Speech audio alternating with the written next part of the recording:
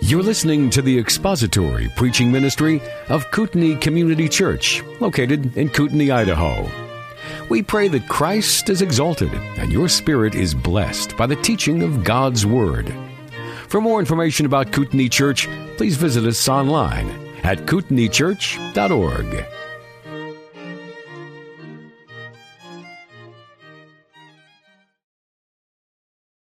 It is because we are born at enmity with God, and we are born children of His wrath, and we are avowed enemies, and we hate Him from the moment of our birth, but by the grace of God we would continue in that avowed hatred and enemy status, but by His sovereign grace He reaches down and saves us. But those who are never redeemed, those who do not repent of their sin and trust Christ for salvation, live their lives as enemies, and some of them kind of manifest this avowed enemy status where they take the reality of their spiritual condition as spiritual enemies of God, and they translate that into a physical, verbal animosity and war against God. And history is peppered with such men and women who have fought the Lord. Sinclair Lewis, who was a 1930s Nobel Prize winner, in his novel Elmer Gantry portrayed the leading character as an evangelist who was also an unceasing and unrepentant drunken fornicator. And he mocked Christianity. Lewis died as a hopeless drunk outside of Rome. There's Friedrich Nietzsche, who said Christianity was the religion for the weak, and he mocked Christians and mocked God. He died insane. Ernest Hemingway actually bragged about being able to live a life of unrepentant sin without any consequences.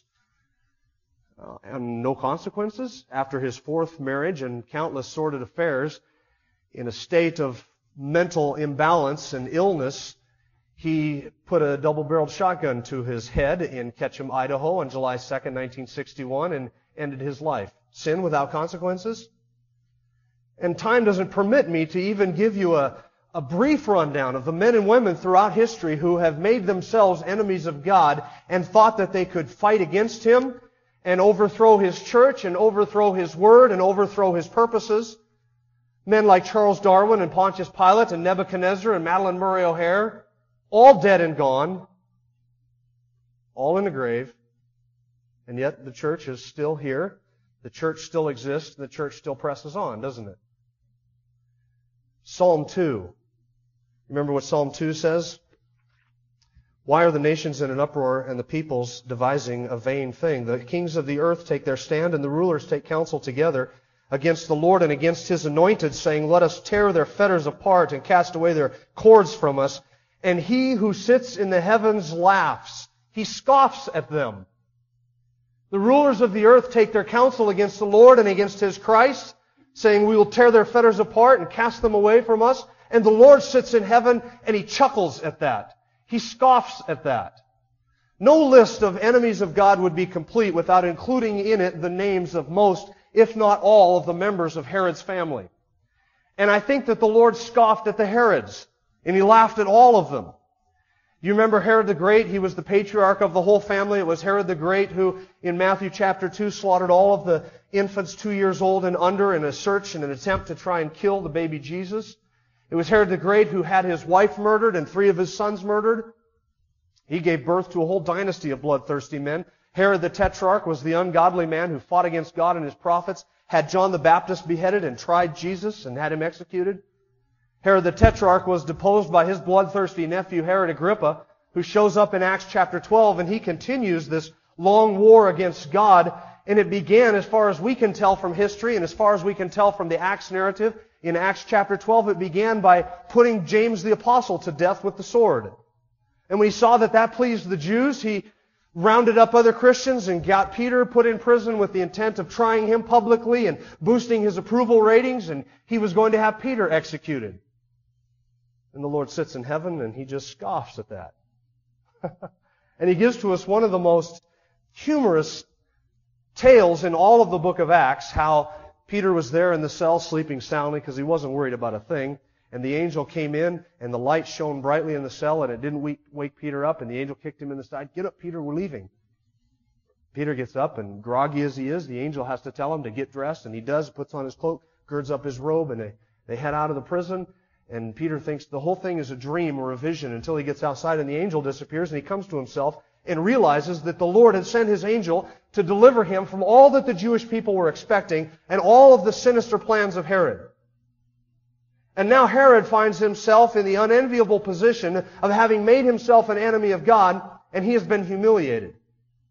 But it's just the beginning of his humiliation. The end of Acts chapter 12 gives us the rest of the story.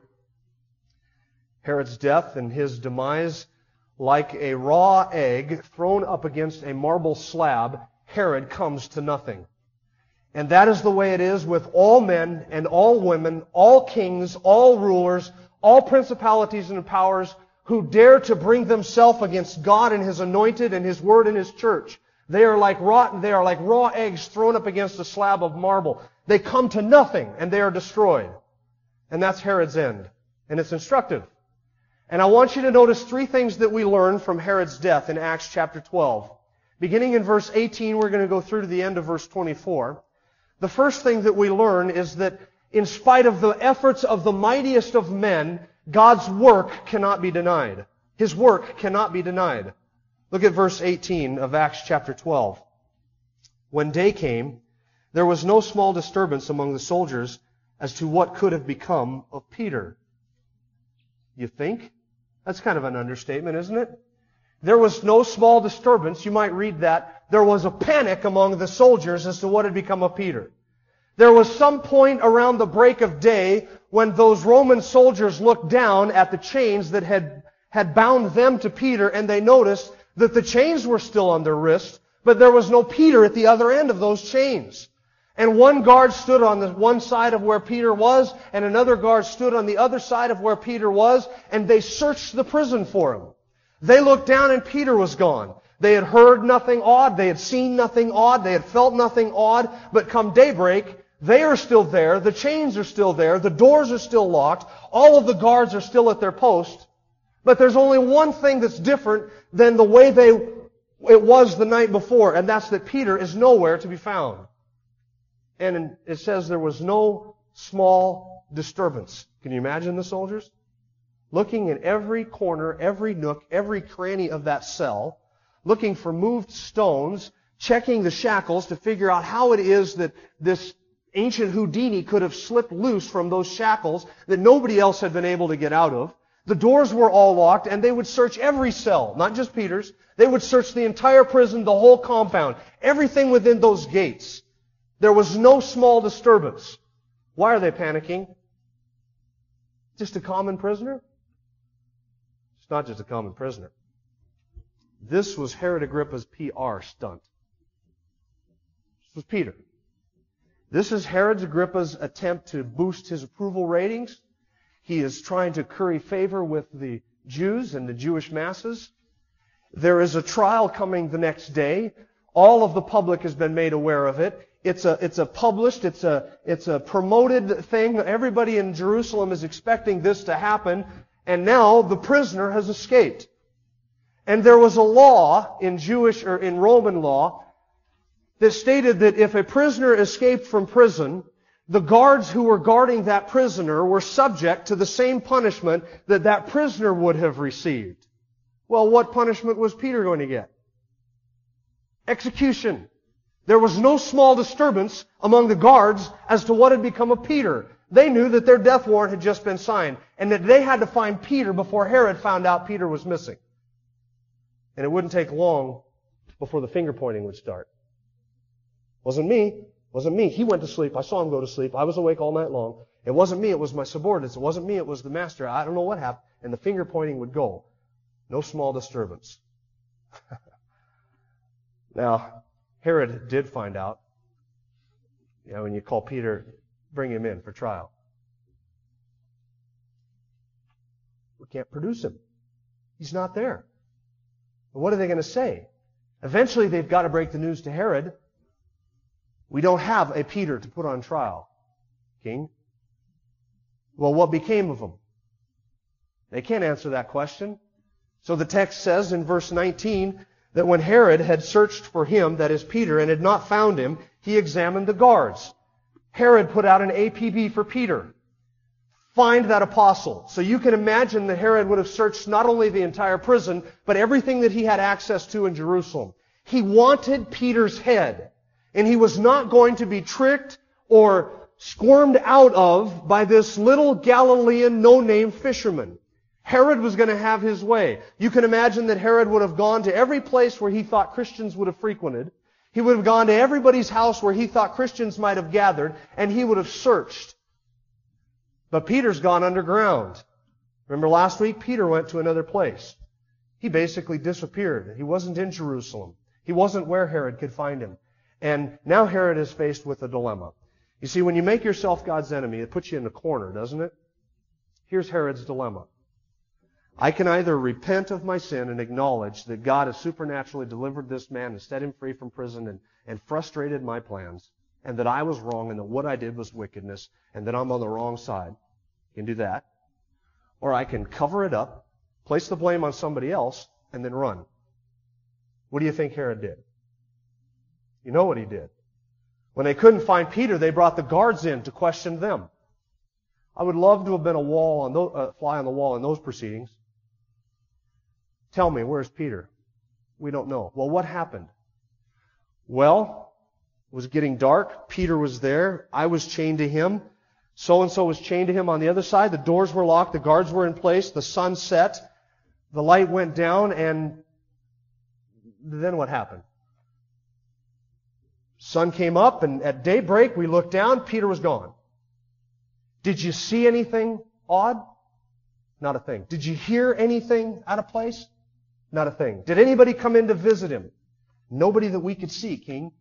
Where's Peter?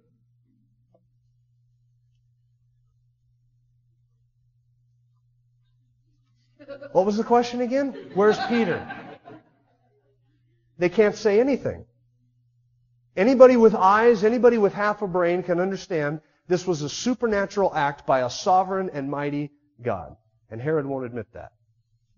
So he has the soldiers put to death. In essence, that is Herod's way of displaying publicly, these men are responsible for his escape. And so those 4 men that guarded Peter were led away to execution. And then Luke says at the end of verse 19, then he, that is Herod, went down from Judea to Caesarea and was spending time there. He placed the blame on the soldiers, and then he ran. He ran to Caesarea, which was the entertainment capital of the ancient world. That was the Vegas of the Mediterranean, so to speak. Herod would have gone there mostly to just sort of cleanse his mind and get away from the situation, but there's sort of a political reason as well. Herod has been publicly embarrassed. He has eggs on his face. What he had intended as a PR boost to his ratings and his popularity has ended up being for him a colossal embarrassment. And it looks to all involved as if Peter and the Christians have pulled one over on King Herod. He's escaped. And the news is out. There was supposed to be a trial. Now there is no trial. And the only ones who are tried are these 4 guards who supposedly let him go. Incompetent would have been the rumor and the thinking about Herod and his guards. These guys are incompetent. They can't even guard a simple prisoner, a Galilean fisherman, in a maximum security prison. Embarrassing. So he goes to Caesarea, I think, to just get away from Jerusalem. Friends, you cannot deny God's work. Herod, as much as he wanted to, could shift the blame. He could run from it. But anybody with eyes could see this was a sovereign, supernatural act of a mighty God who set Peter free. His work cannot be denied. Second, His glory cannot be diminished. Verse 20, Luke tells us that he was very angry, that is, Herod was very angry with the people of Tyre and Sidon, and with one accord they came to him, and having won over Blastus, the king's chamberlain, they were asking for peace because their country was fed by the king's country. Now, verse 20 is basically a lot of international politics that Luke gives us that sort of sets up this scene, which becomes Herod's demise. Herod was angry with the cities of Tyre and Sidon who were outside of his jurisdiction. And although they were outside of his jurisdiction, those 2 cities and Phoenicia, the surrounding area, were fed by the king's country, verse 20 says. That is to say that they had trade relations between Tyre and Sidon and Herod's kingdom. And there was these trade relations that had gone all the way back really to the time of Solomon. And Tyre and Sidon had bought wheat from Herod's country. Herod became angry with those cities. Luke doesn't tell us why, just that he was furious with them. And so they sent a delegation seeking peace with Herod. Herod had put in place a wheat embargo. He refused to sell food to Tyre and Sidon because he was upset with them. So they sent a delegation because they were hurting to Herod to earn his peace. So they're wanting to butter him up. They're wanting to have peace with him again and smooth over whatever it is. So they come to Caesarea where Herod is, and they win over Blastus, who is Herod's chamberlain. I don't know if they paid him a bribe or if they just cajoled him or blackmailed or whatever they did. It worked. They won over Blastus, and Blastus helped convince Herod to lift the grain embargo, the trade embargo, and resume normal relations with Tyre and Sidon. Tyre and Sidon were hurting because they needed food. And Herod had them right where he wanted them. And so they come and they win them over, and Herod determines to lift the grain embargo. That's the international politics that sets the stage for this. And then Luke says in verse 21, on an appointed day, Herod, having put on his royal apparel, took his seat on the rostrum and began delivering an address to them. And the people kept crying out, the voice of a God and not of a man. So there was an appointed day when this normal trade relations was going to be announced and made public. Everything was going to be mended. And so they set up this appointed day. And Herod comes out onto the rostrum, out onto the stage, dressed in his kingly apparel. And he begins to deliver an address. And the people say to him, the voice of a God and not of a man. Why would they say something like that? They're trying to butter up Herod, right? They've come to him to win him over and to establish normal relations. They're playing to his ego. And so they're ascribing deity to him. This is not the only historical account we have of the death of Herod. Josephus, who would have been 7 years old, is a Jewish historian. He would have been 7 years old when this event happened. Josephus writes in his book, Jewish Antiquities, he gives us some details that Luke leaves out, not because Luke is trying to hide anything, but just because they look at it from different perspectives. Josephus describes it this way. After the 7th year of rule, Agrippa came to Caesarea to celebrate games in honor of Caesar. So he'd come from Jerusalem, and one of the things he was going to do was to take part in these games that they were going to hold to honor the Caesar. The Caesar was Claudius. You remember, it was his boyhood friend that he had grown up with, who pulled him out of prison when he became emperor of Rome and made Herod Agrippa the ruler over all of the kingdom that his grandfather, Herod the Great, had ruled over. Well, he's in Caesarea to honor Claudius. Claudius's birthday was the beginning of August. That's when these games were held, the beginning of August, which is right after the grain harvest. So that makes sense because those people would have been there to buy grain now that the grain has been harvested, first part of August. And so they come at that point in time, and Josephus records this. At daybreak, he entered the theater dressed in a garment of woven silver which gleamed in the rays of the rising sun.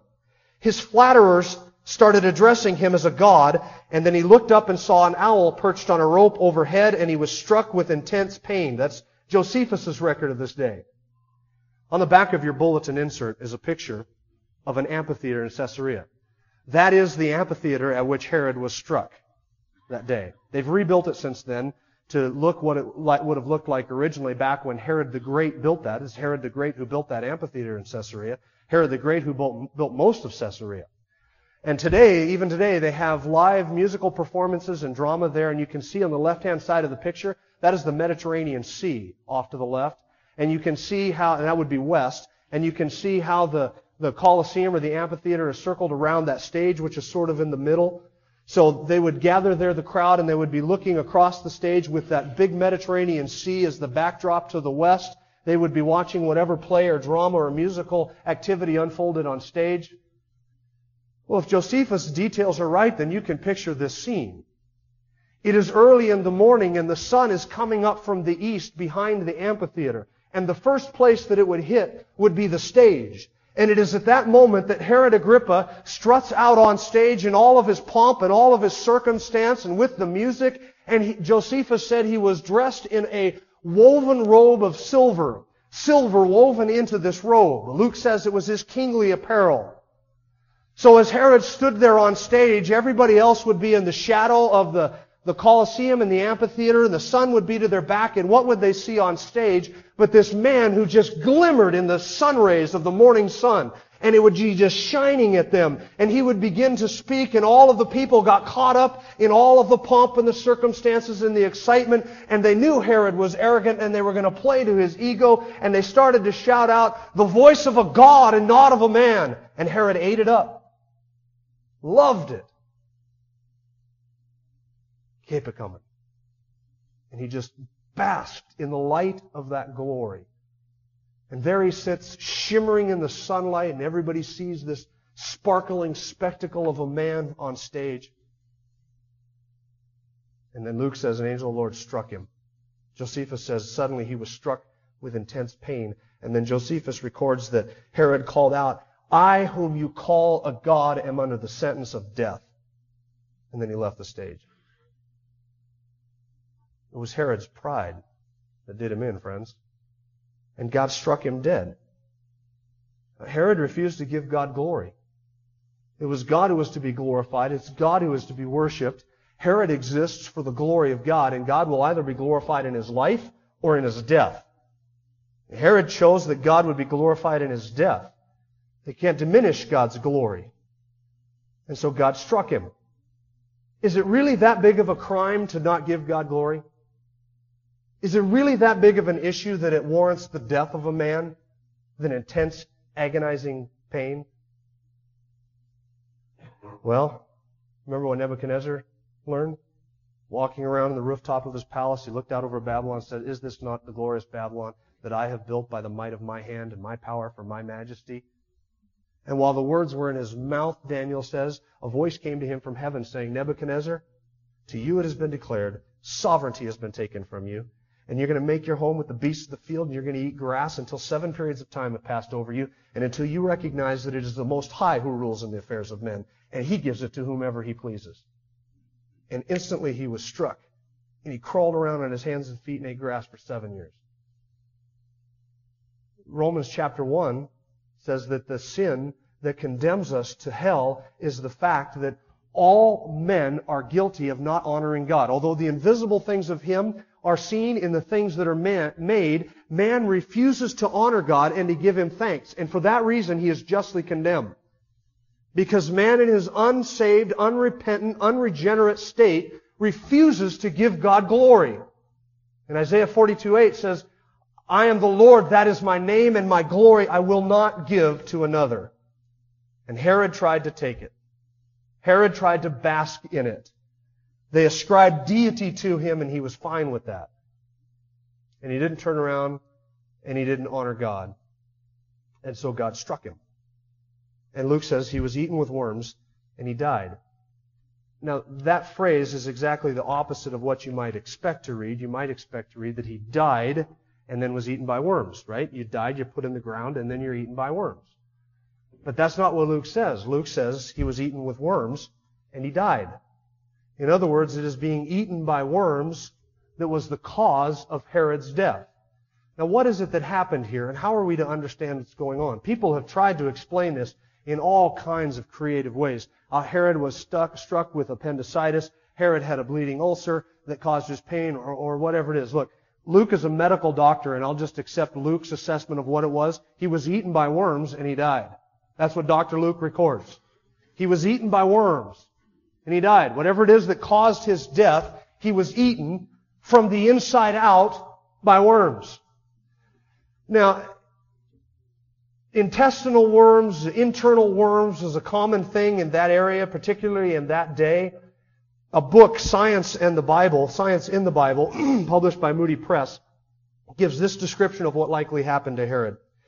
The heaviest infections, speaking of tapeworms, the heaviest infections come from areas where sheep and cattle are raised. Sheep and cattle serve as the intermediate host for the parasite.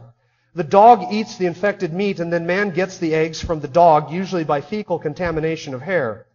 The disease is characterized by the formation of cysts, generally on the right lobe of the liver. These may extend down into the abdominal cavity, and the rupture of such a cyst may release as many as 2 million scolices, that's tapeworm larvae, inside the infected person. And when the cyst ruptures, the entrance of cellular debris along with the scolices may cause sudden death. In Herod's case, it didn't cause sudden death. Luke says that he died. Josephus tells us that he took 5 days for Herod to die. Maybe it wasn't tapeworms. Maybe it was intestinal roundworms. Richard Longnecker, in his commentary on the book of Acts, writes this: Luke's reference to worms suggests an infection by intestinal roundworms which grow as long as 10 to 16 inches and feed on the nutrient fluids in the intestines. Bunches of roundworms can obstruct the intestines, causing severe pain, copious vomiting of worms, and death. Now, if it took him 5 days to die, and if during those 5 days of agonizing death he was vomiting up copiously worms, then that would give us an indication as to how everybody knew how Herod died. Right?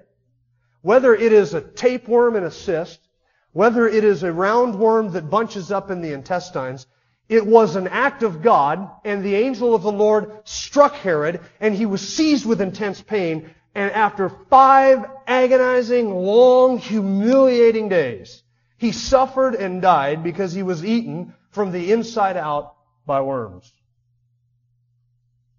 Now, we haven't had this much fun since we talked about Judas spilling his guts in Acts chapter 1, have we?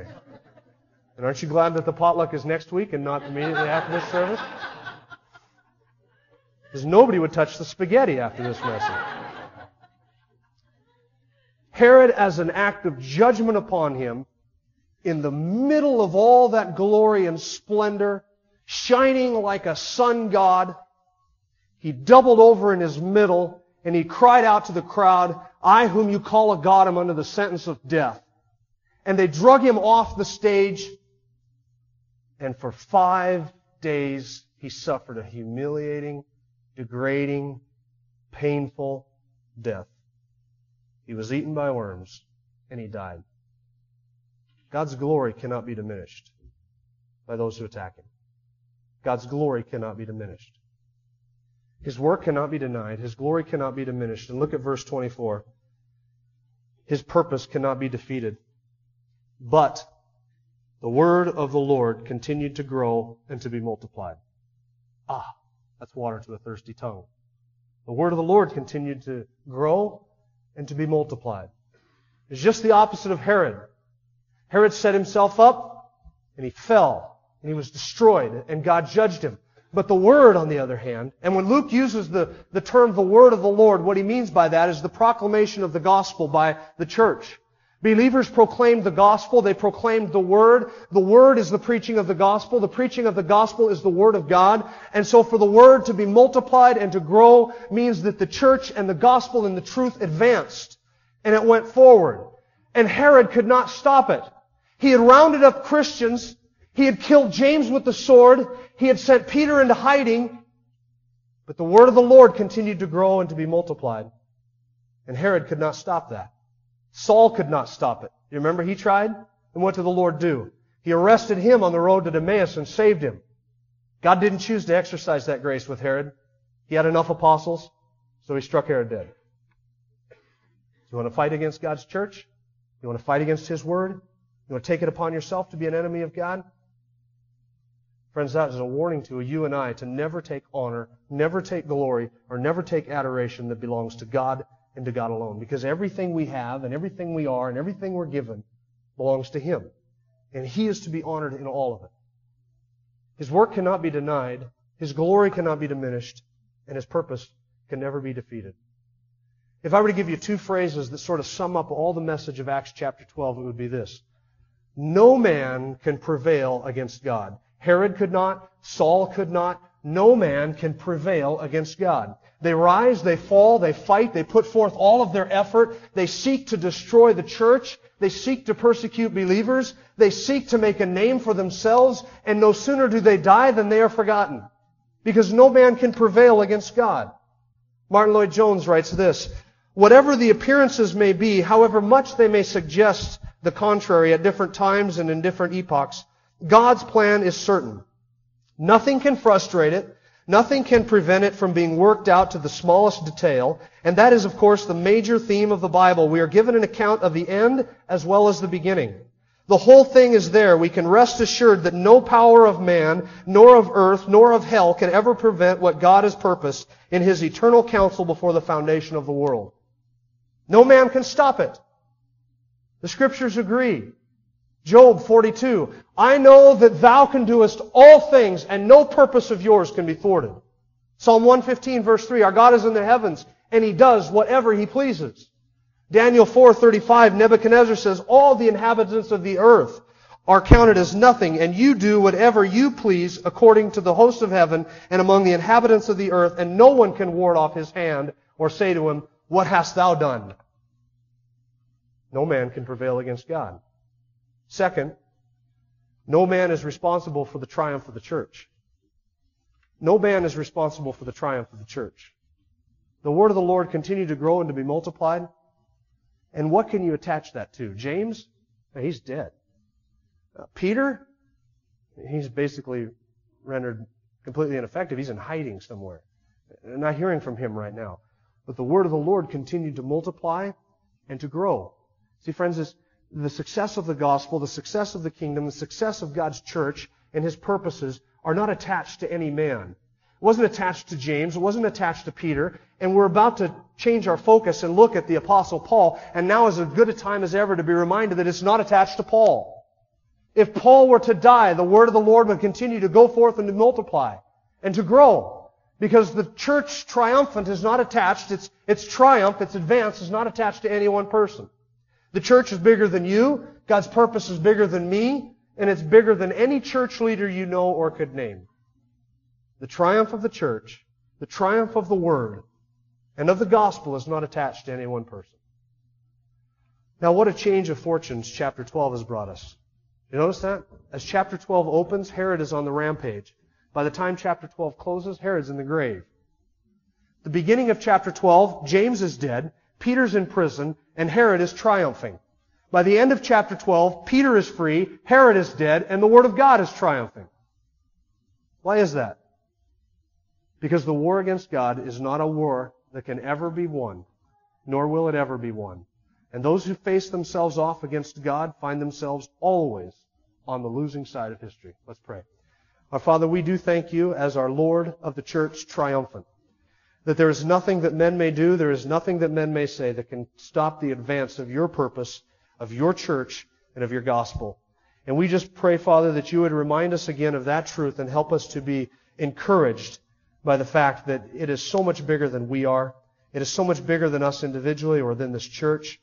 And even though we may pass from the scene and be long forgotten, Your Word will continue to multiply and grow and advance. We thank You for that comfort and for that consolation. And may we always be mindful of the death of Herod and what it teaches us about honoring and glorifying You. We thank You in the name of our great God and Savior, to whom we give all of the glory and honor, for He is so worthy of it. Jesus Christ. In His name, amen. Thank you for listening to the latest podcast from Kootenai Church.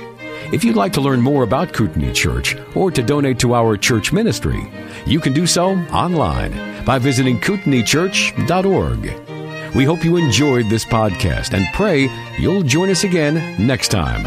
Once again, thank you for listening.